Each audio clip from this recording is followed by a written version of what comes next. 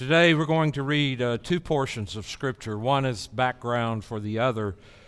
Please look at Genesis chapter 22, and we will read verses 1 through 14. And then Hebrews chapter 11, verses 17 through 19. Today, as we consider faith put to the test. Faith put to the test. Hear now the word of the Lord, beginning in Genesis chapter 22, verse 1. After these things, God tested Abraham and said to him, Abraham. And he said, Here am I. He said, Take your son, your only son, Isaac, whom you love, and go to the land of Moriah, and offer him there as a burnt offering on one of the mountains of which I shall tell you. So Abraham rose early in the morning, saddled his donkey, and took two of his young men with him and his son Isaac.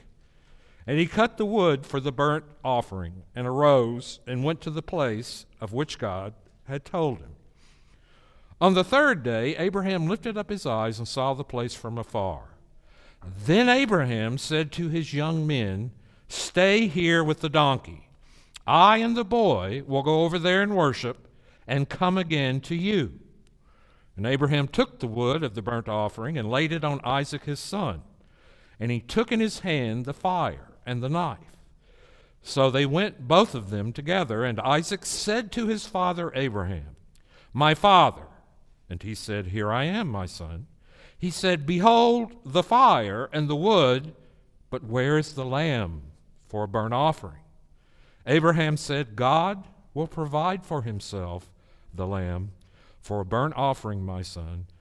So they went both of them together, and when they came to the place of which God had told them, Abraham built the altar there and laid the wood in order, and bound Isaac his son, and laid him on the altar on top of the wood. Then Abraham reached out his hand, took the knife to slaughter his son. But the angel of the Lord called to him from heaven and said, Abraham, Abraham. And he said, Here am I.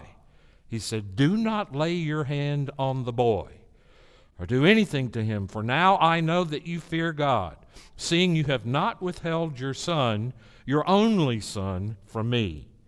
And Abraham lifted up his eyes and looked, and behold, behind him was a ram caught in a thicket by his horns. And Abraham went and took the ram and offered it up as a burnt offering instead of his son.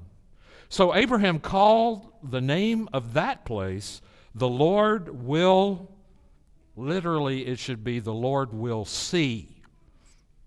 The Lord will see. As it is said to this day, on the mount of the Lord it shall be provided or seen. Now, turn with me also to Hebrews chapter 11 as we continue our journey through the book of Hebrews together. And we have slowed down quite a bit in chapter 11 because there's just so much here, and we don't want to miss any of it. So, verse 17 through 19 of Hebrews chapter 11. By faith, Abraham, when he was tested, offered up Isaac, and he who had received the promises was in the act of offering up his only son, of whom it was said, Through Isaac shall your offspring be named. He considered that God was able even to raise him from the dead, from which, figuratively speaking, he did receive him back. This is God's word. Let us pray. Father, we do ask today that your Spirit would be the teacher and the preacher today. We pray that you would give us receptive hearts, new covenant hearts, hearts that are tender and pliable and fleshy and responsive to the Spirit and to the Word, which produces life and help and hope in us. And we pray that you would bring glory to yourself through the preaching of this Word, and that you would open eyes, many for the first time, to see, hear, grasp, and understand the truth. And we pray this in Jesus' name. Amen. And so Yahweh, or God, tested Abraham. Now, we've been looking at chapter 11, and what we have in chapter 11 are what we have called case studies on the life of faith. And we've been spending a good bit of time lately on Abraham, and we come, perhaps, to the thing that is most significant in the life of Abraham, and that is the test of which Genesis chapter 22 gave us a longer account. And it starts off in both places, both in Genesis and both in Hebrews, saying, God tests Abraham. God tested Abraham. And this is the key to a great life. This is the key to understand that you only become great in the kingdom of God through His test. So we're talking about knowing God's test this morning, understanding how God tests us, needing God's test, and then the passing of God's test. And if you understand those four things, you will be equipped. You will have a leg up on the life of faith. But the thing that I want to communicate to you is God does test us. And so let's begin with that. There are tests. And you have to know that they exist, and you have to know that they are real. And to start right off, you see here, both in Genesis 22 and Hebrews, we're told that God tests. What does that mean? And what is a test? Well, let's be brief. I'll give you a working definition. A test is something that shows you and grows you. Let me repeat that. A test is something that shows you something, and a test is something also that enables you to grow. And so, a test is something that shows us kind of where we are at a particular time and challenges us to grow and to meet what we're being tested with. Think about it for a moment. If you have had a test before, let's say you have a calculus test or an algebra test, and the test is coming up, and first of all, it makes you say, do I understand the concepts well enough? Do I get it? Do I understand the concept that's going to be tested? The first thing an algebra test makes you do is it makes you look and examine yourself and say to yourself, do I get it? Do I know this? I told you I took calculus in college, and I had a really complicated math 4 course in high school that I didn't think anything could be harder than. But I made the mistake of only going to class 2 days a week for a 4-day-a-week thing, and once you get behind in math, it is the death knell ringing over your head, the sword of Damocles. But anyway, that's what a test does. How can I grow and advance in this area of knowledge so I can meet this test? Tests both show you where you are, and they grow you. Now, just a little sideline. We all really know that there are 2 ways to administer tests. There are teachers, I've met them and you have too, who use tests only for the first purpose. They use tests merely to show what's wrong with you and leave you in despair. They use tests to get rid of people. They use tests to pare down the program. They use tests to get people out of the class because there's too many in the class. A teacher can be just a hard test giver, but introduce the test and announce the test and prepare the students for the test in such a way that the test doesn't show them where they are, doesn't merely show them where they are, but also it grows them. By the way, if you want to understand the Bible, you have to understand that the devil tests in the first way, and God tests in the second way. Now, I've had a few teachers who I thought might be the devil, but in seminary, I had one professor who had lectured on the doctrine of Scripture and the doctrine of God, and that's some complicated stuff. And I can remember, I tried to write down every word because this was a famous professor. People lined up everywhere to hear this man speak, and I was writing as fast as my little hands could write. And I went home and I studied and I studied and I studied. And then it came time for the test, and I thought, he's going to ask all these questions on the doctrine of Scripture, the doctrine of God. I got it. I think I know the material. And all it was 24 questions matching questions on Latin phrases and what they meant in English. Now, I happen to have had 2 years of Latin in high school, so I was able to manage my way through that test and make a passing grade. Almost everyone else in my class failed that test. And he did that to show us that, I don't know why he did it, to be honest. And then I had another professor, and he was an Old Testament professor. And he was a wonderful teacher. He's probably the best teacher I've ever had. And he gave the test for the purpose of seeing how well he had taught and communicated with you. And he prepared you for the test. And after every lecture, he would have 3 lecture review questions. And then he would take time to answer those 3 questions at the end of the class. And then the test would come from the lecture review questions. So you just studied those questions at the end, took the test, and if you halfway had a pulse and paid attention, you could pass. Now, he tested in order to show you, but not so much to grow you. But the test God gives are tests that grow us. Regardless of how they are administered, we just don't like tests, do we? Tests are horrible things. Tests fill us with a sense of impending doom, a sense of disaster is coming. They hang over our head like the sword of Damocles. They're very unpleasant. Therefore, they're effective. They make you look at yourself in a way that you wouldn't otherwise, and they make you summon up and muster up what you can to grow in a way that you wouldn't otherwise. So tests show you, and tests grow you.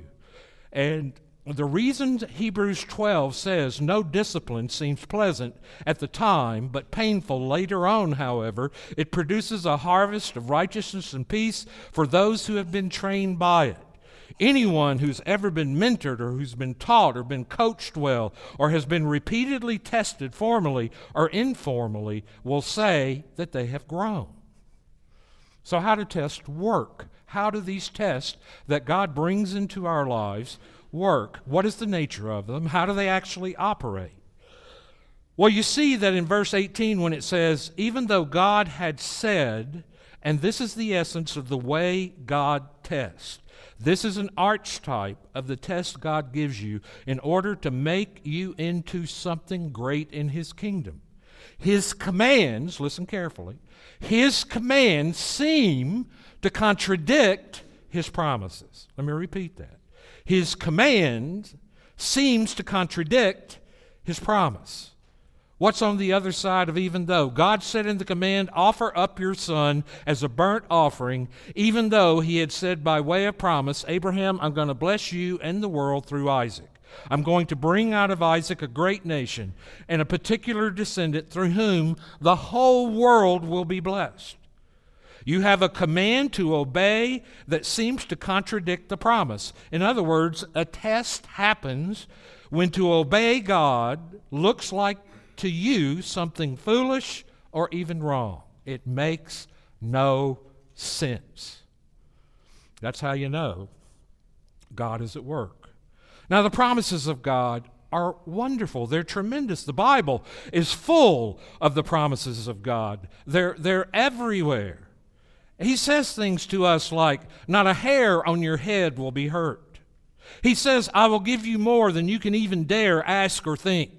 He says, I will meet all your needs according to my riches and glory by Christ Jesus. Those are wonderful promises. But what is a test? A test is when to obey one of God's commands appears to us to pull you right out of the path of blessing.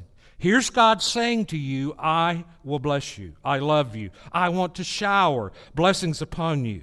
Yet He says to do this, and to obey looks like it's going to lead to disaster. It seems almost to contradict. Let me give you an example. Let's say, what if you have a teenage son who's dying of cancer? Right before your eyes, dying of cancer. Now, you're not ultimately in a different place than Abraham was, because you're called by the commands of the Word of God to continue to serve God and obey God, who you regard as powerful, wise, and loving, in spite of the fact that the light of your eyes is dying in the flower of his youth. That's a test. It seems to obey, to trust God in a situation like that is leading you completely out of the path of blessing. His commands seem to contradict his promise. Any place your feelings are strong against a command and your wisdom looks greater than his wisdom, it doesn't make sense to us. It doesn't add up. For example, if you know that to tell the truth is going to cause you to lose a lot of money, maybe even your job, here's the command, but it's taking you out of the path of blessing. Let me give you two that are very common in Las Vegas. I'm constantly meeting people who say this to me one way or the other. They say, I know the Bible condemns homosexual behavior, but my feelings are so strong, it would be foolish, wrong, or unnatural to do what the Bible says. I'm going against everything I feel. Here's another one. People say, I know the Bible says couples should not have sex outside of marriage, but I'm going to lose this relationship. And it feels so right. It feels so natural. Don't you see the archetype here? The test isn't even happening until you get into a situation in which your wisdom seems to contradict God's wisdom, until you get into a situation in which it looks like the path of blessing is over here, but God says, no, go this way. Let me put it to you in the starkest way possible. This is very, very, very much what Abraham felt in the face of this command. And you haven't really been tested until you see that to obey God looks like it's going to lead you to a kind of death that will require some sort of resurrection. Abraham was walking along and he was saying, I obey you. This will mean death. How in the world can death bring blessing? I know it must be if I obey you and it leads to death, somehow you'll bring out of it some kind of resurrection. Whenever you get into one of these situations, you're being tested, and that's what's happening here. You're saying, here's what the Bible says. God says to do this. It looks like to me it's going to lead to death, but I guess I will obey, and it'll lead me to some kind of resurrection, some kind of intervention, something I can't even foresee right now, and that's what Abraham did. Whenever you find the command of God seemingly contradicting what you feel will bless you, you're in the gymnasium. You're under the coach. You're under the teacher. The test is arrived. How are you going to do? What are you going to do?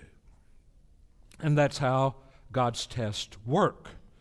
God says to do this even though he promises to bless you, and it looks like his commands contradict his promises. Actually, some of you may be in a situation like that because you won't even allow it to happen. The minute you see a command of God which seems to contradict something you feel down deep would bless you, you don't even struggle about it.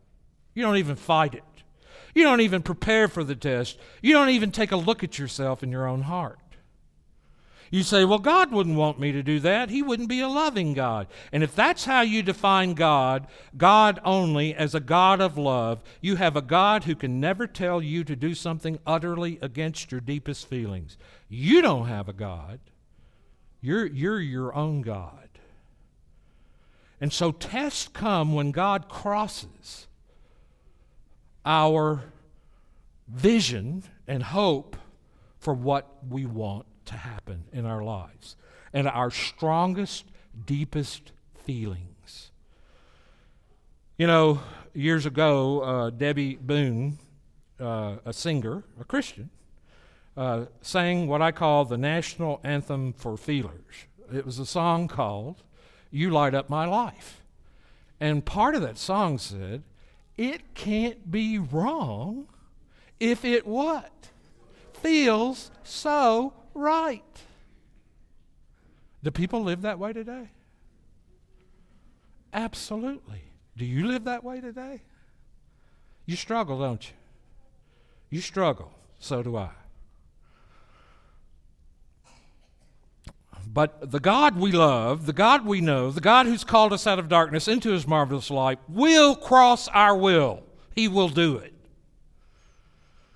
I have a God who cares for me. I have a God who's given me purpose, who's given meaning to my life, but he's also a God who will cross my will. He will do it. Now, why do we need tests? We've talked about what tests are. We talk about how they work. Now, why do we need them? You say, oh, so that's what a test is. Well, that's severe. Why do we need tests? What would be the importance of, why would God send such severe tests to cross our wills? Why would it be my wisdom against his wisdom? And the answer, again, in the very request God makes to Abraham, he says back in 22 of Genesis, take your son and offer him as a whole burnt offering. Whole burnt offering. It's important to see what kind of sacrifice God is asking for here. In the Old Testament, we know there are lots of different sacrifices. You had a thank offering, you had a drink offering, you had a first fruits offering, and you would offer part of it. But then you had something called the whole burnt offering, and that was an offering that was burnt entirely.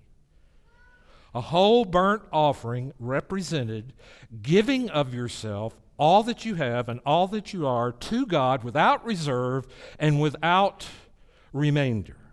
You say, why did God ask that from Abraham? Why did Abraham need to give his particular son as a whole burnt offering? Why?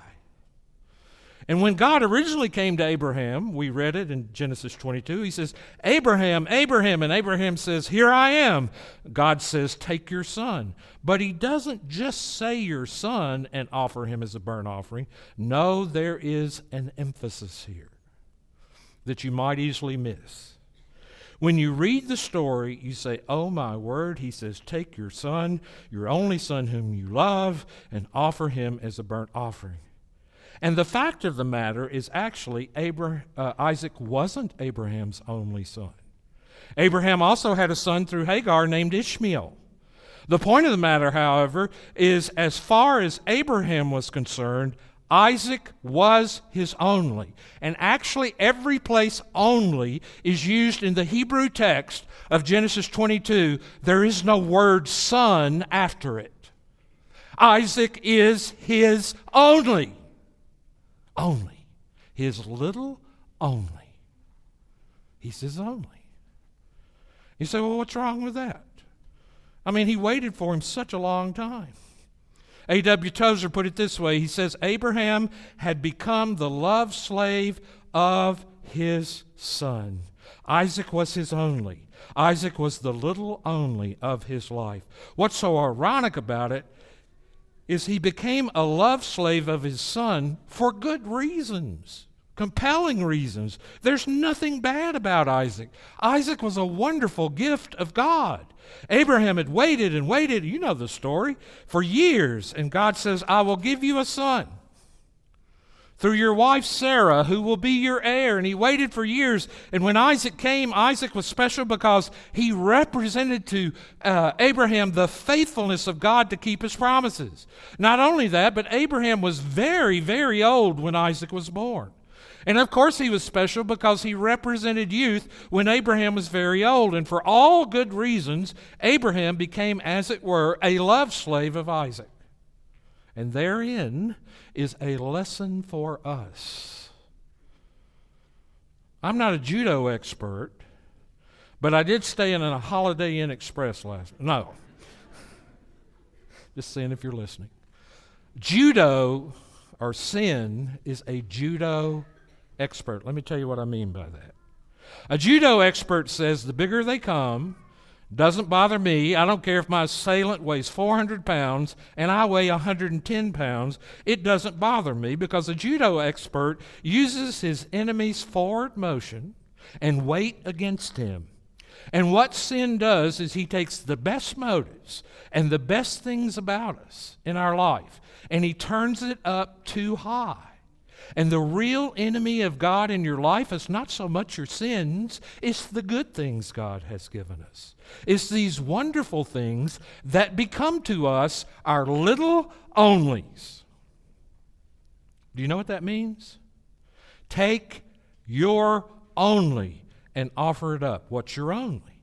When sin takes a good thing and turns it into your only, your bottom line, things like, if only I was married, everything would be great. Now, you don't say that out loud, but at a deep level you believe it.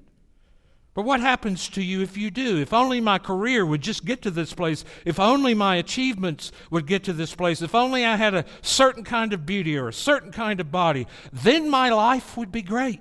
It would be wonderful. Those good things have become our Isaacs. They're sapping our energy and our strength, because when those things become our onlys and get into our life, we become full of drivenness. I will confess to you that when I moved here in 1988 to plant this church, I turned something very, very good, planting a church in Las Vegas, Nevada, into the biggest, fattest idol you have ever seen. And I was obsessed and driven with it. And I lived and breathed church planting. And I have never been so obsessed with something in my life. And I'll never forget one night, 3 of the men in the church called me up and said, we want to come over. We're just going to sit in the hot tub and hang out and enjoy some time together. And I thought, well, that sounds like a great thing. So the minute I stepped into the hot tub, all 3 of them, I opened my mouth, all 3 of them said, shut up. They said, do not say one word tonight about the church or about your plans or about what you're trying to do or the latest news or whatever. Do not talk. That was so hard for me. I was basically mute the whole night. Why? Because something very good had become my Isaac. And you say, well, planting a church is a wonderful thing. Sure, you got to have that kind of drive to do it. But an Isaac fills our life with drive and drivenness to achieve it. It fills our life with anger, bitterness, and despair.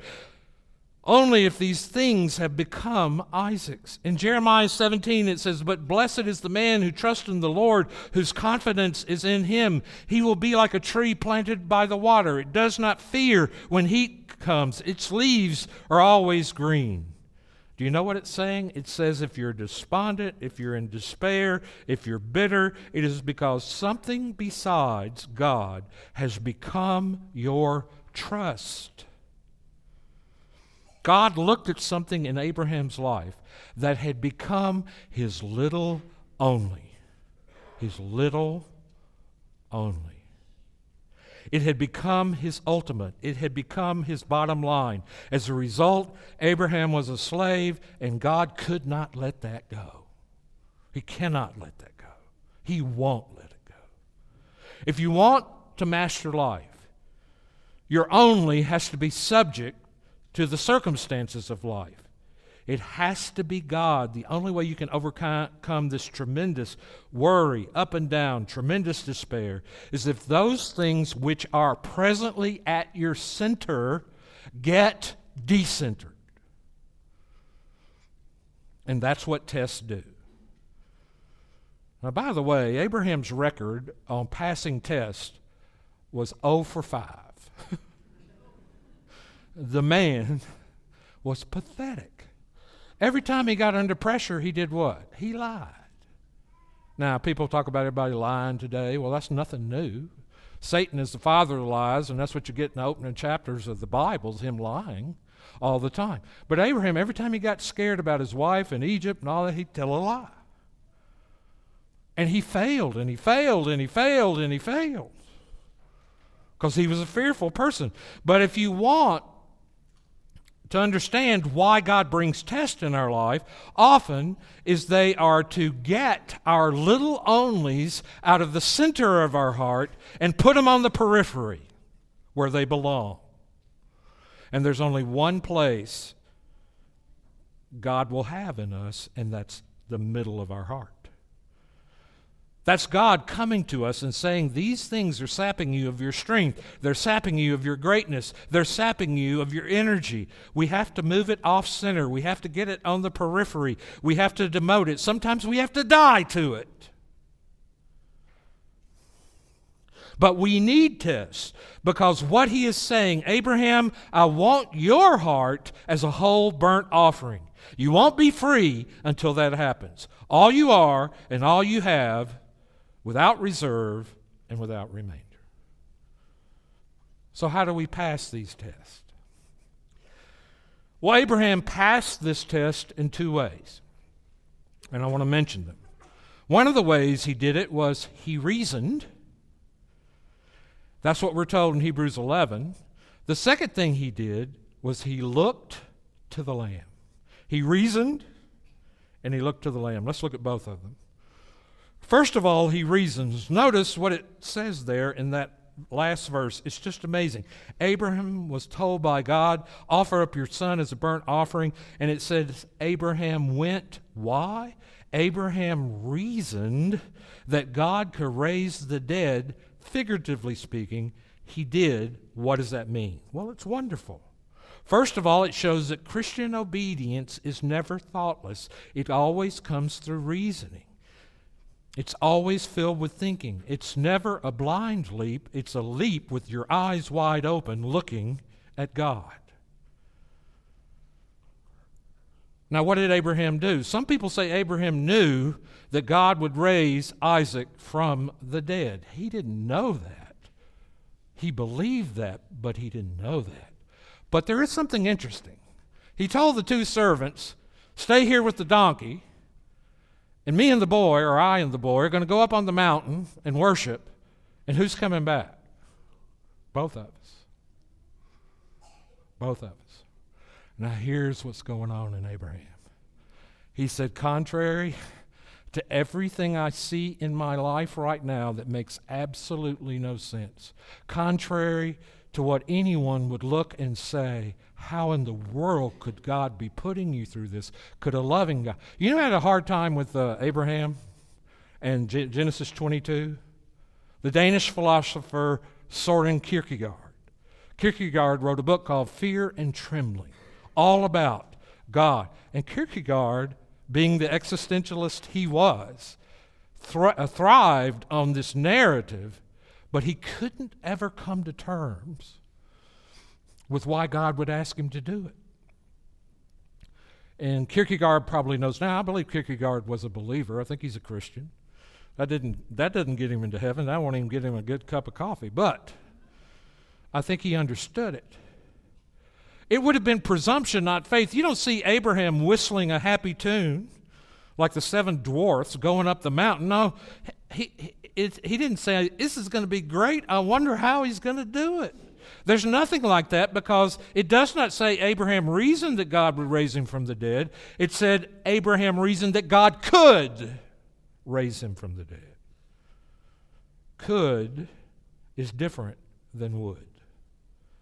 Abraham looked at the capability of God as he began to think about the big picture. And the first principle is this: something that looks narrow, in the narrow, crazy to obey God. But if you stand back and look at the big picture, if you look at who God is, you look at who you are, you look at what he's done in the past for you, obedience is always utterly reasonable. In other words, there's nothing more reasonable than to obey God when it looks crazy to me. Did you hear that? If you stand back and look at the whole, it only ever looks crazy if you narrow it down. That is why Abraham could reason. This is the final test in the life of Abraham, but it's not his first one. He was continually tested. God said, go out, get out, but I won't tell you where. Settle down, but I won't tell you when. I'll give you a son, but I won't tell you when or how. And if you read the story of Abraham, you see again and again and again Abraham failing the test because he didn't trust God. He saw the command of God going this way and the apparent blessing going that way, and he took the apparent road. He lied about Sarah. I mentioned this earlier, being his sister twice, because he didn't trust God would protect him. He slept with a slave woman, Hagar, and had a son by her. But all kinds of tremendous problems came about in the family. Polygamy, of course, is a very oppressive thing, no matter what TV tries to do with it. All kinds of problems. And here's Abraham's reasoning, and he's saying this: Lord God, every time I have tried to pit my wisdom against your wisdom, I have lost. Every time. I've thought I was wiser than you. I screwed up my life. Every time I tried to save my life, I have lost it. Every time I tried to lose my life through obedience to you, I saved it. I found joy. I found hope, and I won't be fooled again. You're capable of raising from the dead. Maybe it'll be a literal resurrection. Maybe it won't. I don't know. But I know this, that obedience, though it looks like death, will lead to a resurrection that I cannot foresee.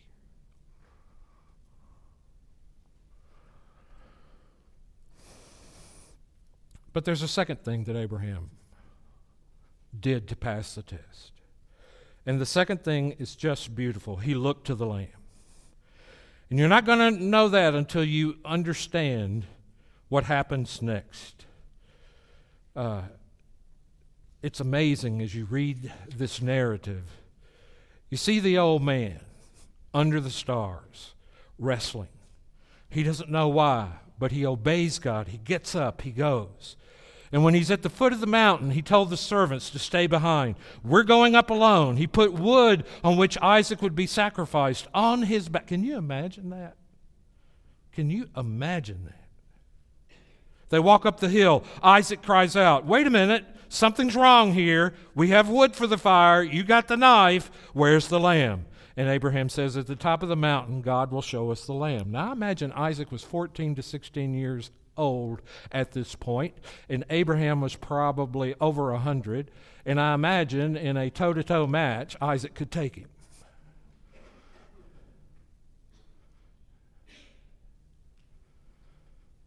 But you know what Abraham says? At the top of the mountain, God will show us a lamb. Now, the translation we read says God will provide. But it's literally the Hebrew word for see, which means God will show us. God will show us the lamb. At that moment, Abraham said, some kind of payment must be possible. God will do it. God will finally show us a way in which he can be both just and the justifier of us. So he got up and he laid the sticks out. He put Isaac on it. He raised the dagger. God, through an angel, says, stop your hand or stay your hand. Now I know you fear me because you would not withhold your little only. He's out of the center. He can't kill you the way he was. He can sap you the way he was. He's yours. Here's an offering, a ram in the thicket. Abraham was able to meet the need and pass the test because he vaguely looked to the Lamb of God. We actually see it. Abraham said, I can obey because God will show me the Lamb. We're in a position of even greater advantage. We should be far more true to our principles, far more courageous, far more unflappable in our obedience to the Lord because he's already shown us the Lamb. And do you know where this was? Mount Moriah. Do you know what Mount Moriah was? It was the place where the temple was built, right next to Calvary. Here's what we see. Like Abraham, we see God centuries later walking up into those same mountains with his son. Like Abraham, we see God putting the wood for his son's sacrifice on his back. Like Isaac, Jesus cries out to his father. Isaac said, where's the lamb? Abraham said, I don't know, and kept going. In the end, all Abraham offered was his heart. When Jesus cried out, my God, why hast thou forsaken me? God kept going. There was nobody there to say to him, stay thy hand, because God did offer up his firstborn as a sacrifice for sin. Abraham didn't have to offer his. I don't have to offer mine. None of us has to go to the mountain and do that. So what does all this mean? If Abraham could see what God did on Mount Calvary, and maybe he did, do you know what he would have said? Do you remember how God said to Abraham, "Now I know"? Abraham would have said to God what all of us should be saying: if you want to have lives of greatness, you will say it. Now I know how you can be both the God of command and the God of promise. Now I know how you can be both a God of justice and the justifier of those who believe. Now I know you love me because you did not withhold your only, whom you love. That's how you get to be a great person. What's facing you right now? Can you see it through this lens? You feel like, oh my gosh, my life is being assaulted. And what I'm facing right now seems to be an assault upon my life because my whole life is wrapped up in these things that God is trying to decenter from me. And that's why it looks like an assault on your life. It's not, but you need to say, now I know you love me. Therefore, what do I stand to lose by being faithful to you? If it's nothing compared to what you lost by being faithful to me, your love overwhelms me. This is good, great news. So what are you facing right now? Are you struggling? Do you see, no matter what it is, no matter what anger you're struggling with, what despondency you're struggling with, what anxiety, it's something that needs to be decentered. And how can it be decentered? How can you obey and trust God and move whatever that little only is off center? Only by looking up at Him and saying, as you see Him go up the mountain, now I know you love me. If you were willing to give this up for me, I'll give what I have to give up for you. It's nothing compared to what you have done for me. The book of Romans tells us, He that spared not His only. That's what that means. His only. Nobody held back the hand of God when He poured out the judgment cup upon His Son, the dregs of His wrath. Nobody stopped it. And Paul says, if God spared not His only Son, how shall He not with Him freely give us all things? That's how you pass the test. You look at the Lamb. Let's pray. Heavenly Father, we ask that you show us the truth of this.